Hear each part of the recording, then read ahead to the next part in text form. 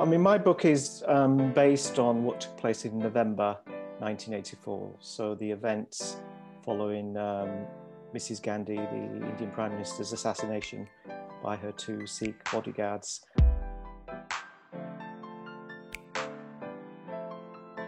Men, women and children being killed. Many women and girls were killed, and there was mass rape on an unprecedented scale.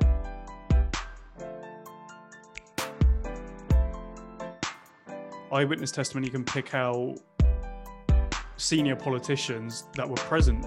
People like, I'm not sure if we're allowed to say the name, but Jag.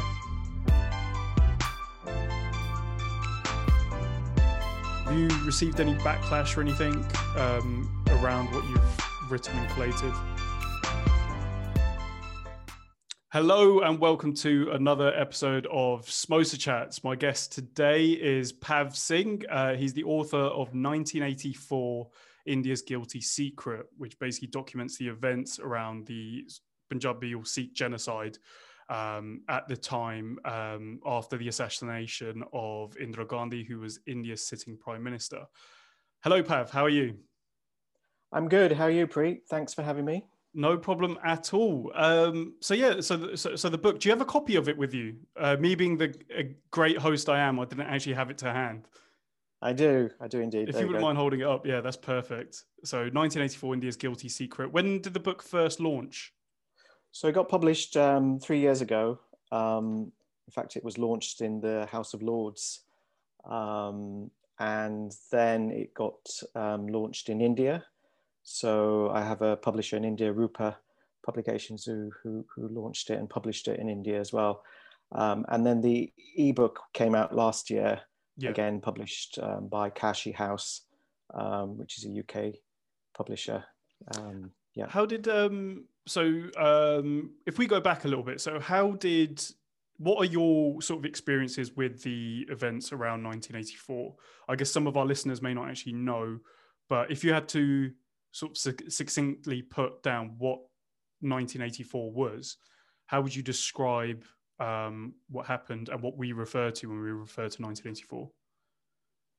I mean, my book is based on what took place in November 1984. So the events following Mrs. Gandhi, the Indian Prime Minister's assassination by her two Sikh bodyguards, and the events for the next 3-4 days. And then subsequent 2 or 3 decades of cover-up as well. But yeah, the event I describe as a genocide, the 1984 Sikh genocide. In my mind, were a series of genocidal massacres, pogroms, mass rapes that took place. It's very different from the way it's framed officially by not only the Indian government, the Congress Party in particular, but also academics and Indian media still frame it as a communal riot or an anti-Sikh riot. So I think that's one thing that gave me real good reasons to look at the events and try and challenge the narrative behind what took place. Because it's been very quite dangerous that it was framed as a riot, because it minimized what took place, and kind of mischaracterized the events and the crimes that took place by just calling it a communal riot. And here we are 3 decades on, and no justice has been given to the victims, and they've been fighting most of the time by themselves. Widows and orphans. We have a widows colony in Delhi. I mean, how shameful that is for in the world's largest democracy to have a widows colony right in the center of the country, of the capital. And it's an event that many still don't like to talk about. They brush it aside. There's a real silence still in India. And if they do talk about it, again, it's about riots, and it's about also Khalistan and secessionists as well. So there's a real kind of feeling still that Sikhs had it coming to them. Yeah. So, for killing Mrs. Gandhi, 2 Sikhs killed Mrs. Gandhi. And for that act, the whole Sikh community were targeted, and resulting in at least 8,000 Sikhs, men, women and children, being killed. Many women and girls were killed, and there was mass rape on an unprecedented scale. So it's lots of, the kind of gigantic magnitude of the events have never been recognized, both by the state or by the media. And there was a few mistakes that were made even by human rights groups early on, by also framing it as a riot. So I think me living sort of in the UK, being brought up, in the West with sort of the Holocaust and other genocides, having a shadow on the events in the West, I could have that distance from the events and look at it, compare it with other genocides, smaller genocides, not particularly the Holocaust, but in comparison, the genocide of Srebrenica, where 8,000 Muslims, men and boys, were killed. So that's the sort of comparison I would make. So if we were to take a step back, so Indira Gandhi gets assassinated in November of '84, and that was at a time a retaliation for the sort of storming, shelling, bombing, whatever you like to call it, of Darbar Sahib, or the Golden Temple. What was the politics at play at the time? Just a brief overview of what that event actually was. So in June, in June of '84. So it's very important to go back to June, and even before that. Now, India is a majority Hindu country. 80% are Hindus. And there was a small clique of people around Mrs. Gandhi who early on in the 80s decided the only way they could cling on to power, and we had elections coming up in 1984, was to play the communal card. And they decided to target Sikhs, other Sikhs, as a minority, as a anti-national secessionist community. And that small group of people, directed events really from the 80s onwards. They encouraged communalism in Punjab. They had no interest in resolving the issue of Punjab. So there was quite a large civil rights movement that was going on in Punjab, very similar to what's happening now with the farmers' protests.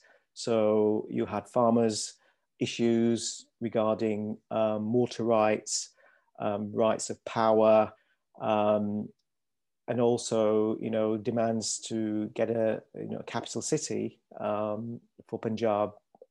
Then and even now, it's shared with the neighbouring state of Haryana. Many other issues were raised, more rights to Punjab in terms of centre-state relations, a more federal solution that was sought. And it really goes back to 1947, even before that, before independence, where Sikhs were promised by the Congress Party that they would be able to enjoy a glow of freedom in their own state within India. So it was more of a federal state that India would be. But then after independence, Congress renegated on those promises, and India became more centralized. Less power was given to the individual states. And that sort of explains why 84 took place, and also why we have the problems today, where the center is built on, bringing privatization into Punjab, and so on. So it really goes back to those events before 1984. And it culminated with June 1984, when I think Sikhs in general were cornered. There was no negotiation, settlement. There were communal forces in Punjab that were encouraged. There were a concerted effort to cause problems between Sikhs and Hindus in Punjab. There were, attacks on innocent Hindus. Hindus were taken off buses and shot. And then on the other side, there were, torture employed by the Punjab police on innocent Sikhs as well. So it really created this kind of a situation where the government said, well, actually, it's gone out of control. They are terrorists now, taken over the Golden Temple. We've got no choice but to go in and take that, when there were so many options to have a peaceful solution.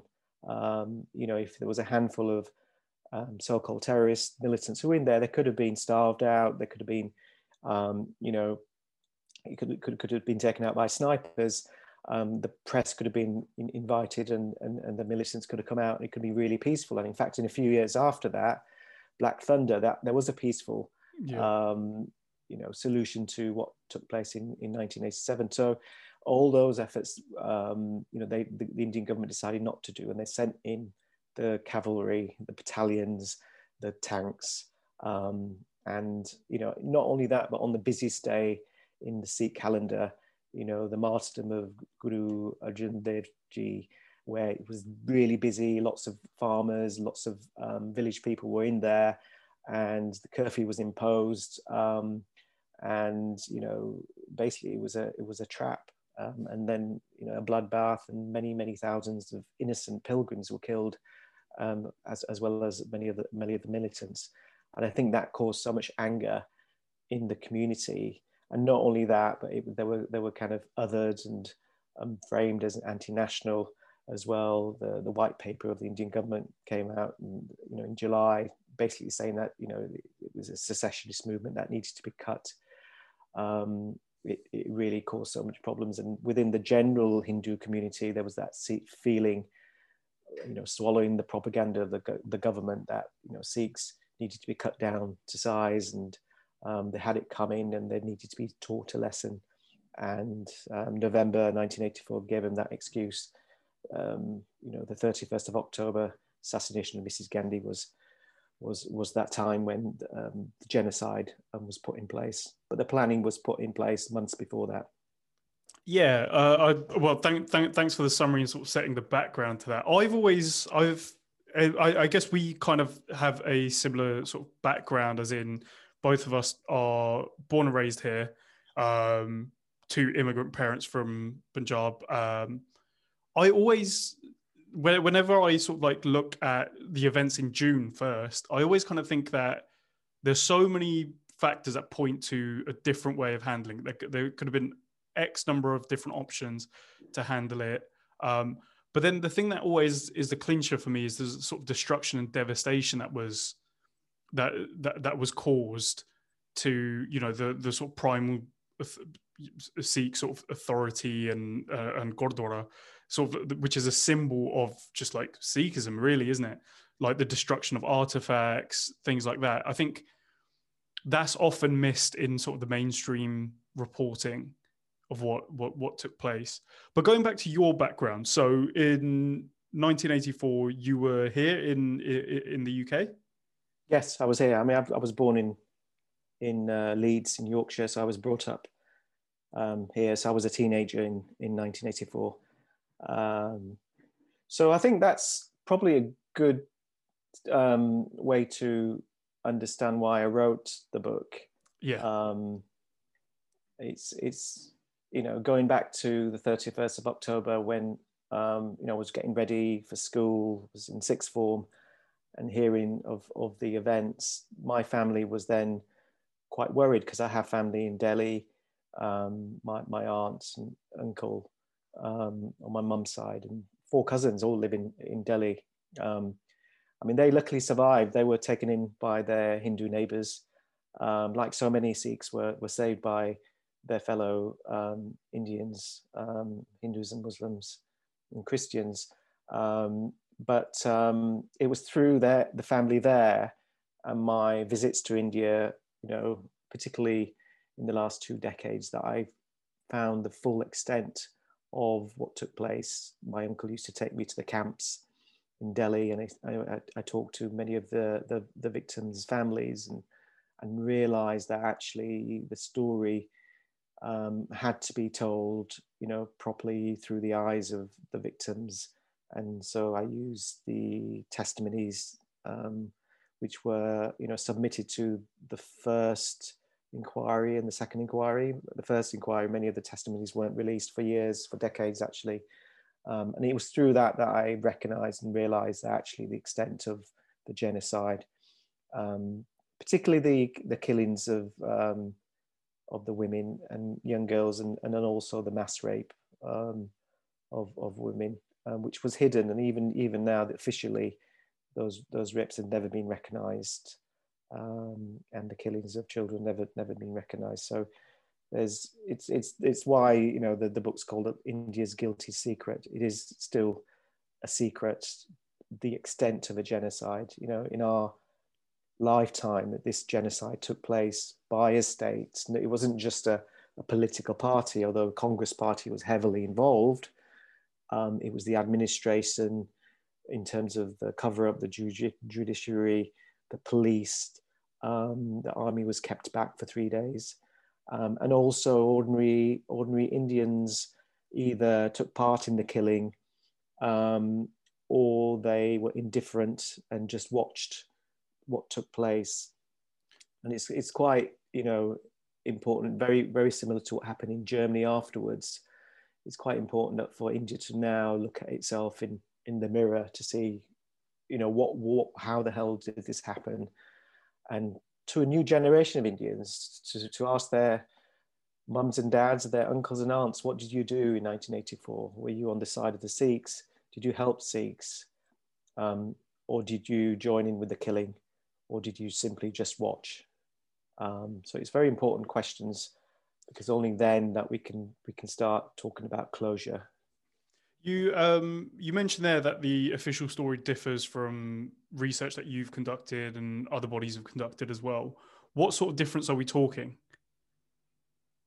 So starting off with actually the framing of what took place as a riot. It was the first thing that the new Prime Minister Rajiv Gandhi uttered after the events, where he basically called what took place as communal riots that were a spontaneous reaction to his mother's assassination.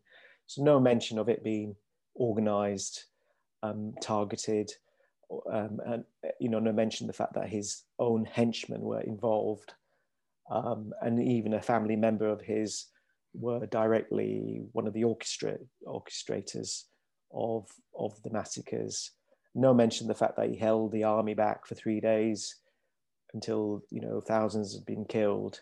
No mention of the fact that he promoted the very Congress leaders to high office and to cabinet post genocide, and he refused to have an independent inquiry. And even to this day, we've never had an independent inquiry into what took place. So yeah, absolutely, there's so much there that was hidden. The way the police operated, many cases they went into Sikh neighborhoods before the mobs arrived, confiscated their firearms, licensed firearms and qutbans, and then allowed the mobs to come in and kill people. In many areas, they sought out Sikhs who were hiding and brought them out for the mobs to kill them. So, there's lots of, and a lot of the police have actually admitted to this. There was a sting operation a few years ago, particularly of the policemen in East Delhi, who admitted that they were part of this conspiracy to teach the Sikhs a lesson as part of the conspiracy of the ruling Congress Party at the time. And lots of other things that have never come out. The fact that a senior member of the Congress Party and a member of the family Gandhi family household, allegedly, in Arun Nehru MP, allegedly was the main orchestra of the genocide. We've got testimony to say that a few months before, he was part of an operation to collect the lists of Sikh homes and businesses from the Gurdwara of Delhi, and those lists were then handed over to the mobs. And the strategy, in his words, was to get hold of Sikh youth, put a tie around him, put kerosene in the tie and burn him alive to, quote, temper the anger of the Hindus. So, all these kind of events can be traced back to a small clique of congressmen, senior Congress leaders at the time, who were hell-bent on scapegoating Sikhs as a minority in order for the Congress to capture the Hindu vote. Yeah, it's I always struggle. I always struggle hearing about some of the accounts and things like that, because there's graphic images that take place. There's video evidence. There's I think one of the most striking things is the eyewitness testimony. Eyewitness testimony can pick out senior politicians that were present. People like, I'm not sure if we're allowed to say the name, but Jagdish Titler. People like that who can be picked out of a lineup to say that he was there, and to this day nothing's happened, and they have been promoted to positions of even greater influence. Yeah, absolutely. I mean, we are talking about very powerful politicians. Politicians like Jagdish Titler, who would probably have ended up becoming prime ministers. And it even goes above him. I mean, the Home Minister, Narasimha Rao, who could have brought out the army, and even above him, Rajiv Gandhi, who did nothing for 3 days when the violence took place, when politicians were pleading to him to bring out the army to save people, and he did nothing. These are powerful politicians, and they've got away with mass murder. It's as simple as that. So they still got away with that mass murder. Yeah, there was even just when we talk about sort of like groundswell and like the sort of mood of the public at the time. I boycott Bollywood. One of its biggest stars in Amitabh Bachchan. The Khoon Ka Badla Khoon, that speech was. It's chilling when you hear about these people who are pillars of communities and international communities, because Bollywood's an international industry. I mean, it's chilling to capture the sort of mood at the time. Yeah, it was. It was very communal mood at the time, even before 1984, but particularly after the genocide. There were cases of Sikhs being attacked. Carried on being attacked after November 1984. Sikh kids at schools being bullied. Jokes were made of them and so forth. So it was a general sort of anti-Sikh sentiment that took place. And shamefully, the government then decided to have elections in December 1984, just a month after the genocide, to kind of try and capture that mood, to capture that Hindu vote. And they got the biggest mandate, the biggest majority of any ruling party. And it was those Congress leaders who were involved in the massacres, people like H.K.L. Bhagat in East Delhi, who got the largest majority. So in a way, the Indian public gave tacit support to what took place by giving the mandate to the very killers of Sikhs. So that's a sort of time, and not only, and 2 or 3 decades after that, that's the kind of life Sikhs have to live under outside Punjab. In Punjab is a different story. In Punjab, that was a police state, and it remained a police state for a whole decade afterwards, where many human rights abuses took place, torture, rape of Sikhs, anyone who even was accused of being part of the militant group. The whole family was was taken out and disappeared. So that, you know, the story of Punjab from 1984 to probably 1994 is a whole different story of disappeared mass cremations as well. It's not just what took place in November.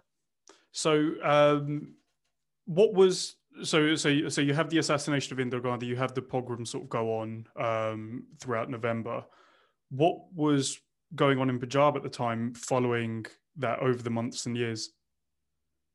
So following November 84, you know, people expected a backlash to happen in Punjab of Sikhs against Hindus, and it did not happen. It did not materialize at all. No Hindu was killed following November 84 in a concerted, you know, large-scale organized effort. Of course, there were militant groups in Punjab, and some of them were communal, and there were attacks on innocent Hindus, and you know, those acts should be condemned. There was the downing of the Air India flight as well in 1985.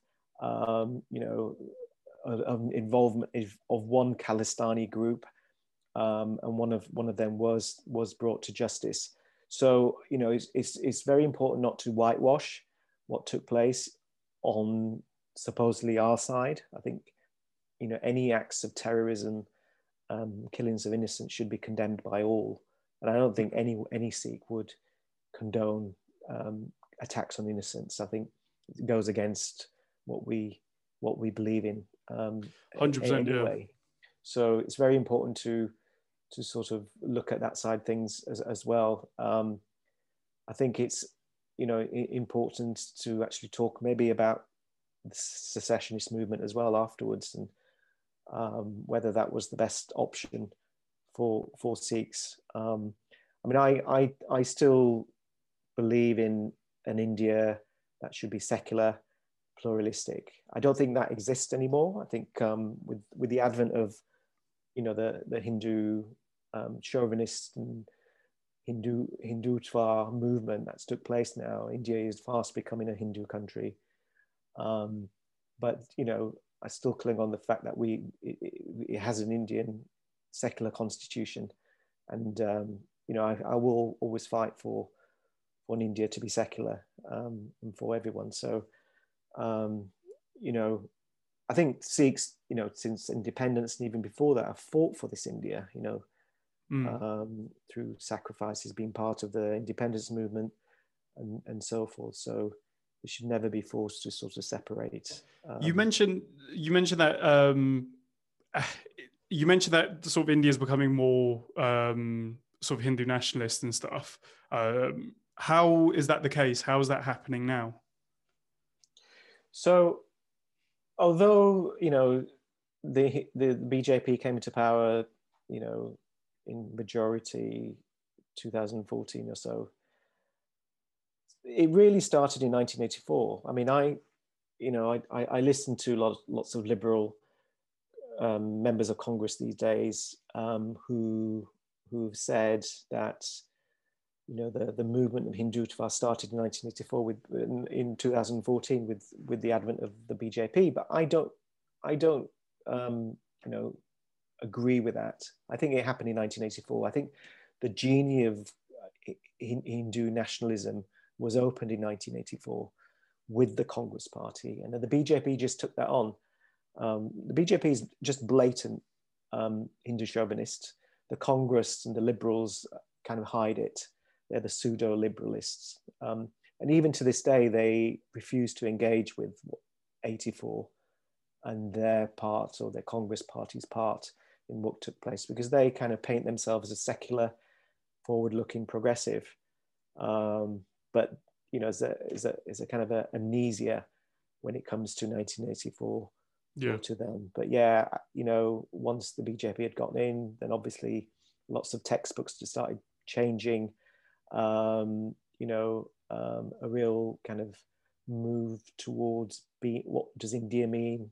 You know, it's more to do with going back to the kind of Hindu mythological era, and for them, every Indian is a Hindu, and should subscribe to Hinduism. Mm. And even the Sikh the constitution is refers to Sikhs as Hindus, so that still hasn't been ratified as well, and it hasn't changed. So yeah, it is quite challenging at the moment for minorities, and also low caste Hindus as well. You know, it's a government that's made up of high caste Hindus, businessmen, and the corporates, and that's where we've ended up. Completely different from where I think those who fought for Indian independence fought for. They didn't fight for, you know, this kind of a mirror image of Pakistan, you know, where on Pakistan's side you've got the rise of Islamism, and you know the official religion of the state is Islam, and then on the India side that's where it's going, and it's a real shame because many of us, you know, believe in the idea of India as a secular, pluralistic country, and it's a real shame that it's going away from that. Yeah, I almost feel like divisions are just sort of like when we talk about politics in general, I almost feel like divisions are part and parcel of strategy almost. You know, the more divided you get, the more you can the more you can divide groups and societies into like little communities, the sort of more secure your power bases are. And I think the thing that's always missed from what happened in 1984 is the sort of politics that were at play. Like even though the people committing these atrocities were, you know, either soldiers carrying out orders or, you know, actual smaller sort of like community clusters, everybody was essentially played on like a bigger platform, which was securing power and securing a popular base. And we are seeing that now. So you sort of see the Kisan Morcha that's going on, so the farmers' protest at the moment. But then you also can like link what happened in Punjab and also in Delhi at the time to other communities. So like, for example, the Muslims in Gujarat and even the sort of Tamils down in the south. So that's always been something that I think is like key. I don't think it's just ever been like a Sikh issue. I think it's always been a minority issue in India. Yeah, absolutely. And also interstate relationships as well. So, you know, once independence had happened, there was a real sort of urge of the state, the center, to introduce Hindi in the whole of India. And many of the states, including Punjab, but also the states in South India, who rebelled against the imposition of Hindi. So there was kind of regional movements for their own language. And that happened in Punjab as well, movements to have their own state rights as well. So it's not just a Punjab issue, and you can see that now with the Kisans. Kisans are everywhere in India. But I think in particular in the Punjab state situation, Punjab was the last state to be recognised as a state, and even then it was carved up, with Haryana and Himachal being created after out of a larger Punjab, to create that Punjab Suba. But even that Punjab Suba wasn't, you know, many of the areas Punjabi speaking were left out, and then it was decided to just give them a shared capital as well. And then they started, you know, taking the water rights away from them, which again impacted farmers. So I think we've kind of touched on this point, but in your view, obviously somebody who's got extensive knowledge about what's going on and you've covered sort of the history of it, what's the reasoning behind this? Because technically, even if they like with Punjab, let's say, even if it's a sort of separate entity, at the end of the day, they are technically Indian citizens. So what's the motives behind sort of stripping away rights and land and things like that? I think you've nailed it by saying divide and rule. They follow the policy of the British. So the British were really good at dividing and ruling, dividing communities and ruling, and the Indian ruling class have taken that to its end by introducing genocide in order to divide communities. It's the way the powerful do. I mean, the Indian ruling class is made up of industrialists and capitalists. They're not made up of ordinary people, whether they're working on the land or working in factories.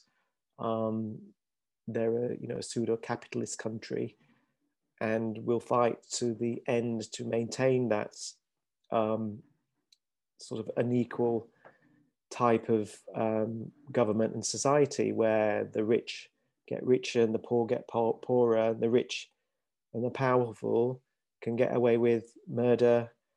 They can use bribery. They use their contacts to evade justice, and that's the sort of society that we're in at the moment. We've got those societies everywhere in the world as well. Some quite extreme, where you look at some of the totalitarian countries like North Korea, Iran, and so forth. But you also have democracies now going towards that, and have been the last few years. Probably the USA is probably a prime example of what we've been going through the last few years with Trump. Again, the policy of divide and rule. So with his base, it has divided and introduced lots of toxicity in politics and in society in America. So it's not something that's unique to India. It's happened everywhere, really. But the good thing is that the people are many, they are the few, and it's when the people rise and start fighting for their rights that you can change things for the better. And I think it's really heartening that that movement has started with the Kisans, the farmers. So I'm hoping that movement, is then joined by other groups, and they start challenging what kind of India it's become and what they should be, what kind of India they want their children to live in. Do you sort of have any fears or anything about what's going on here at the moment? So on Twitter, I think it was a former Supreme Court justice recently sort of tweeted out. I mean, I think he left very room for interpretation, but essentially what I think he was sort of alluding to was that a massacre on the scale of like Jallianwala Bagh under the British was necessary or forthcoming. Do you have any sort of reservations or like worries that this movement could see the same form of suppression that we saw in the 80s and 90s? Yeah, it could do. Absolutely. You can see the signs of that, the way the government is painting the movement, the farmers' movement, as a secessionist, terrorist. They started off with calling them Khalistani, and then they changed it to terrorists and so forth, and anti-national. So you can see how they're framing it. I don't think it's working at the moment, because there is so much support for the farmers throughout India by so many people of all faiths. It's probably a good thing in terms of social media. We didn't have social media in 1984. Now we do. So we see the events live now, and everything is shared. So that's probably a good thing. It's very difficult for the state to hide things now, where they did in 1984. The other thing about 84 is that they had control of the media, the state media. So the state TV, Doordarshan, was owned by the state, and also the radio as well. So we're not in that situation now, but then they will clamp on the media. It's not that difficult for them to, as China does from time to time, close down social media and control, censor media, which they've done in 84 again. They were censoring newspapers. Very few newspapers talked about the genocide.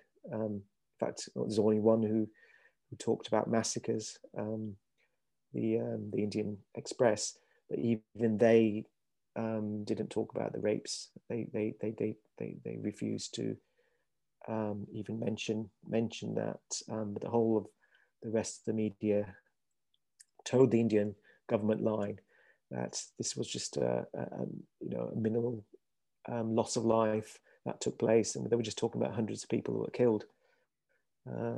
yeah, we know now there were thousands, and only in Delhi, but throughout northern India. So many of the cities of northern India, villages, towns, and also, in between towns on the buses and trains, they were attacked as well in an organized way. It wasn't spontaneous. Many of those areas, there were concerted operations that took place, train stoppages, unauthorized, going into the 50 or 60 stoppages where mobs can go in. So a real control of what took place. And I think that can still happen. But again, I think it's up to the people to make sure that that everything's shared and everything's transparent, and people in the wider world knows what's taking place on the ground. Yeah, I sort of hark back to sort of the early days of the farmers' protests at the moment, where almost within days it kind of went viral. As soon as it looked like the sort of police were being heavy-handed, and roadblocks were being water cannons. There was that iconic image of the sort of Baba, the elderly gentleman, being hit with a stick. And I think I was very fearful in that point. Had the movement not gone as viral as it did, celebrities tweeting about it, that kind of stuff. Had it not gone viral at that point, then I think we would be looking at a very different picture here at the moment. But yeah, I agree. But there's also the other iconic scene of the guy who got on top of one of the water cannons, and shut it down right in front of the police, and that was really good because that actually showed, although the state will try and attack you with batons, the reaction is people's power. There is a power amongst the many who can change things, and I think that's really important to say. That's where our optimism, Chadgikala come from. We can change things if we all unite together. So I think there's an optimism there as well. Yeah. So going back to sort of Punjab after the sort of one of the things that I'm always fascinated by when it comes to this movement is what ended up happening in Punjab in the sort of 80s and 90s. Now, we touched on it sort of earlier in the conversation, but what specific policies and tactics did the sort of central and also local government start using? So I think after what took place in November, I mean, there was no secret in Punjab what took place. I mean, tens of thousands of Sikhs in Delhi and northern India had to escape, and they escaped to Punjab and also to the West. And so those stories were spread between families of what took place, the killings and rapes. And there was a real anger in Punjab of what took place. And that then encouraged a secessionist movement, a militant movement for Khalistan. So I think the Indian state got really worried about that because there was a real feeling. And also, if you look at the stats, I mean, I think it was 1986, there was elections in Punjab, 86, 87, and the majority of the candidates supported Khalistan. There was a general popular feeling in Punjab that, enough was enough. What took place in 84, you couldn't just let it go and forget about it. So there was a real popular feeling that change needs to be made. I think the Indian state basically, in reaction to that, came in really hard against the movement. And that's why you got so many people disappeared, so many killings and rapes, so forth. And many of the Punjab police was involved as well. Yeah. So yeah, just to interrupt there. So obviously you mentioned the phrase sort of disappeared. What does that look like on the ground? What is that in actuality during that time?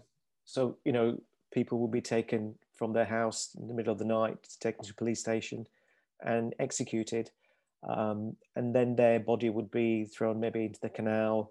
And And then the next day, there'll be a media story leaked by the police to say there was an encounter, so-called encounter, a shootout between themselves and the militant. And the militant got killed, where in actual fact it was an execution. So Yeah. so many stories, well documented by human rights groups on the ground, of many families where their loved ones were killed in that way. Yeah, I think the estimates are always the sort of thing that's bring that into reality for me. I mean, you see estimates that go close to somewhere like 250,000 people were, obviously there's no official figure for it because they weren't counted for. But like 250,000 people being disappeared, like if you think about just the sort of astronomical scale of that, I think it is chilling, isn't it? Now, this was a question I was going to save to the end, right? But I'm going to ask it now because I think we've kind of led onto it quite well. But obviously, there's the story of Jaswant Singh Kalra, who was a human rights activist over from Canada, collated a report, started actually carrying out analysis of what was going on, and found these sort of mass cremation sites and had proof and evidence of this. In, I think it was 92, was it? I think it was 92. He takes a trip back to Punjab and obviously gets picked up. Eyewitness accounts say that he got picked up by the police and disappeared. Now, now obviously the work's not quite compatible, but I mean, obviously you're drawing quite a lot of media attention with your book, with your actual analysis and things like that, onto the topic of a genocide and the roles played by certain powerful key individuals. Do you ever like sort of think or worry? Does your mind ever wander onto like, do you face any danger? Say if you were to go back to India, would you kind of be looking over your shoulder a little bit? I don't think so. I think the situation has changed in India. I mean, I probably would have done a decade ago. And particularly if the Congress Party was in power, I don't think my book would have been published in India. No way, it definitely would have been banned. So I think, 3 decades on from the genocide, many ordinary people in India are very supportive of the cause of justice, of all faiths. So I think the situation is different in that sense. There have been stories, and obviously there's a famous story of one of our Scottish guys who's been taken into custody and is still in prison and hasn't been brought to justice, and so forth. They are isolated cases, but I think generally this story of the genocide of November '84, many people do know about it and they do want to fight for that. So I think it's slightly different. So see, my job is to actually engage with people, ordinary Indians, to actually look at this and start asking questions. Particularly those who, particularly Hindus who've sort of maybe don't know much about what happened. I mean, I had a talk recently with a Hindu academic, and he was saying, my generation don't know anything about what took place. We're not taught this in schools, and even the media don't frame it the way you framed it. And he was shocked to learn these testimonies that I'd collated. So I think I think a lot of work needs to be done still about engaging with people on this topic. And I think through that, I think we can then start, getting the powers to be look at this again. And that's why at the end I do call for an independent Truth and Reconciliation Commission to really look at the events, call out people, call out the Congress Party to recognise what took place on their watch, and also bring in help to the victims, trauma specialists for the people who are traumatized by the events, rape counsellors. So all these things I'm pushing for, but an independent inquiry, truth and reconciliation on par with what's happening in South Africa is required now. but it needs to be led by the victims this time around, not by the government. And I think that's the only way we can start the process of closure. You sort of speak about testimonies there. What kind? I guess this is a two-part testimony. Question. Firstly, what were the testimonies like? What kind of stories did you hear when you were collating the sort of data? And secondly, what was that like for you? Obviously, somebody with a shared heritage with the people who had experienced this. What was that like personally for you? Well, the testimonies were pretty horrific. Some of the testimonies in the first inquiry that were then hidden for years talked in particular not just the way the Congress and leaders incited mobs, but many of the testimonies talked about ordinary neighbors who turned upon them. So there was many, some localities, Hindus saved Sikhs, but other localities, Hindus turned upon their Sikh neighbors. So there was a lot of stories that I was quite shocked with. It seems as if a lot of ordinary neighbors took it upon themselves to cut Sikhs down to size, take their homes, take their land and their possessions. So I was quite shocked with that. But the kind of gruesome, stories that I've had to sort of talk about in the book were horrific. And yeah, it did, it's quite difficult to read at the time. And the way I dealt with it is, as I explained at the beginning, I do lots of running. I do triathlons and I live in the countryside. So I kind of, I would, do a run in the day and get away from these stories and sort of calm my mind, my mental state. I think if I didn't do that, it would have really, really eaten me up.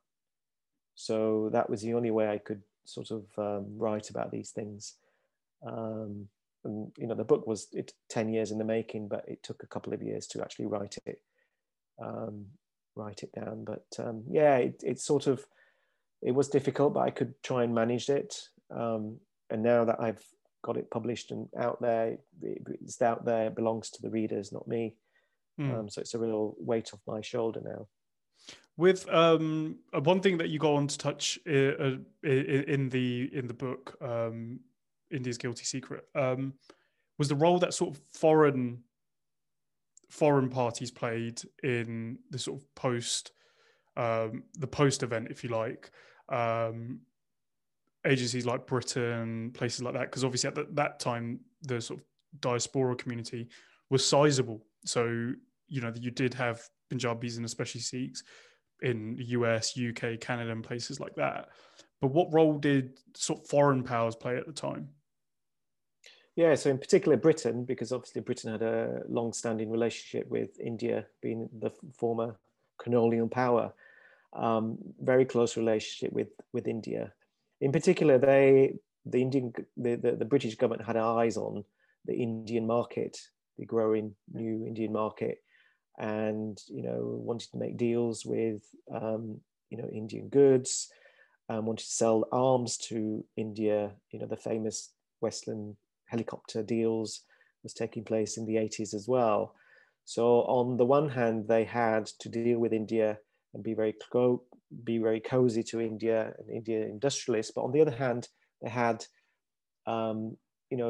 Sikh minorities and diaspora who they saw as a nuisance, really, because here these Sikhs talking about 84 and genocide, and they really didn't like that. So they took the side of India, very indifferent to sort of the claims of India, of Sikhs at the time.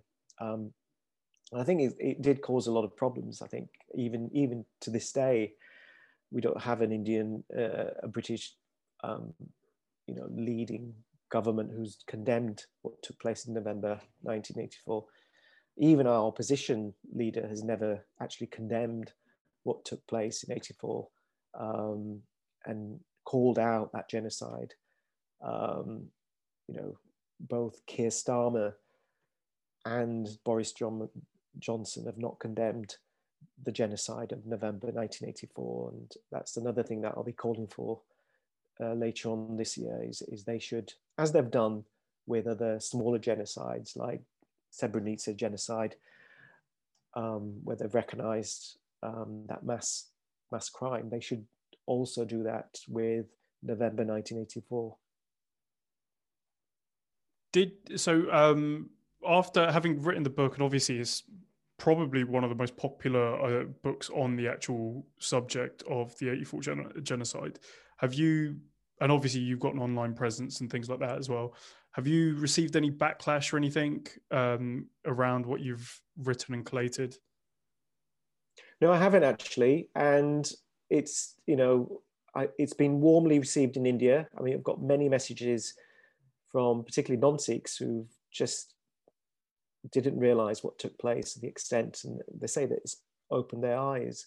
I'm quite heartened with that, because that was my main aim, really, to sort of open people's eyes and start asking them to ask questions about what took place and look at the events. So my objective was to do that and get this story out to as many people as possible, not only in India, but to the West as well.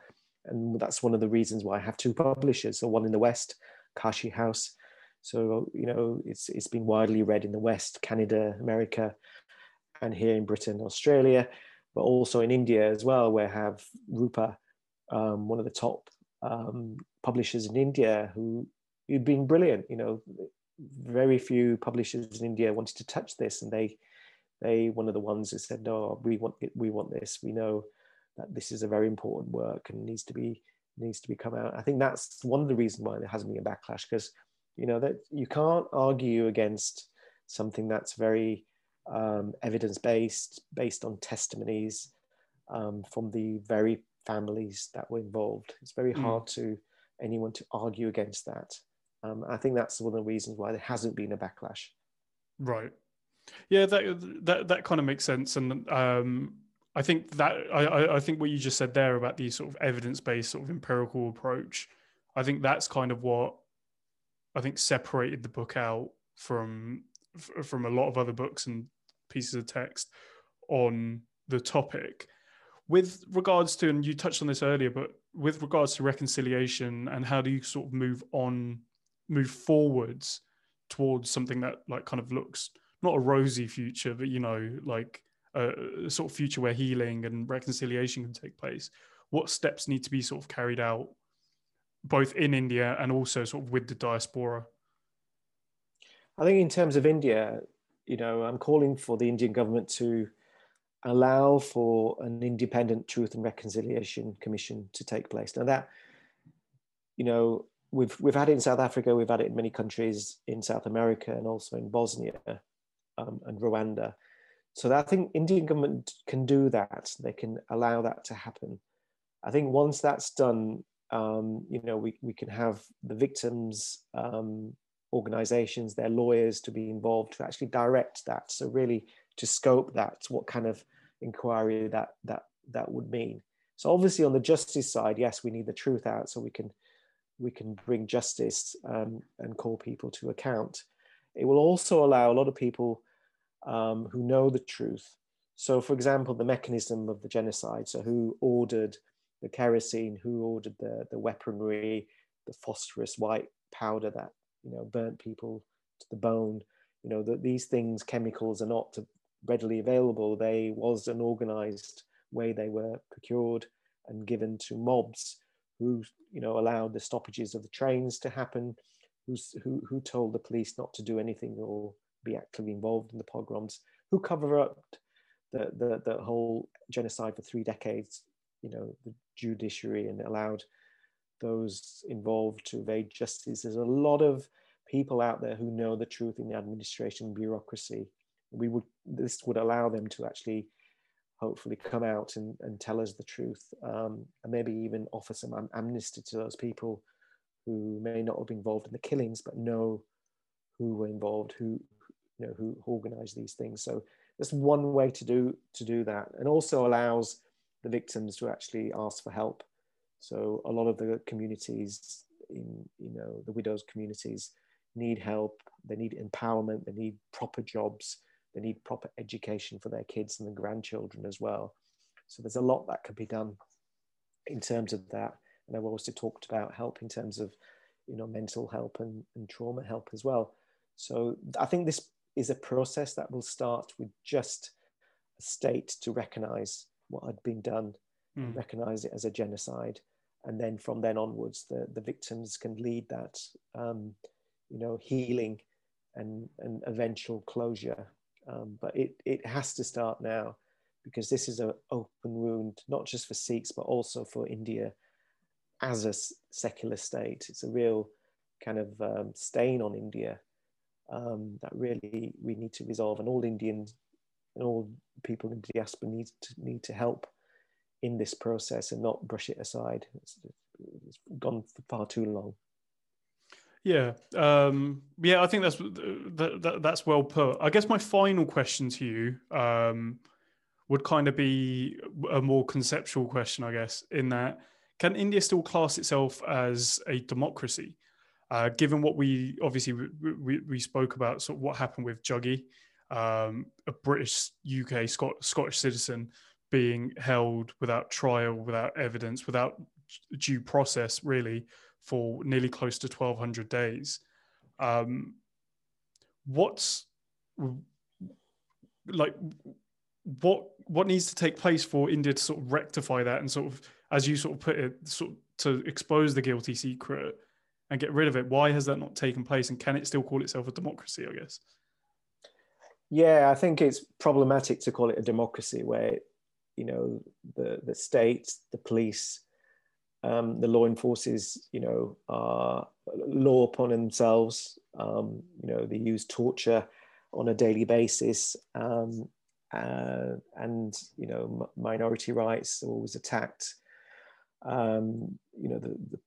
The position of women as well, in cases of rape as well, it's ongoing. So there's lots of problems India needs to address. I think it's about recognizing, these crimes. And it may not happen, and it probably won't happen in this administration, but I'm looking at future administrations. A progressive in administration. Where in the West, we're used to, supposedly progressive governments. You look at ourselves, but also Canada. And I'm hoping the new Biden administration is coming in America, where you see it as more progressive, more transparent, more open.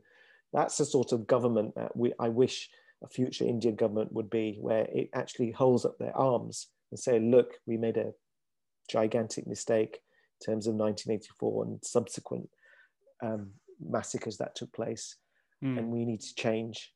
And I think that the way the government will change is by pressure from below. And that's the only way people in power will change. So again, going back to Kisan movement at the moment, that's a really good, encouraging way the government of India will take stock. But I'm looking at future administration. I can't see it happening in the near future. Yeah. Well, thank you so much for coming on to the podcast, Pav.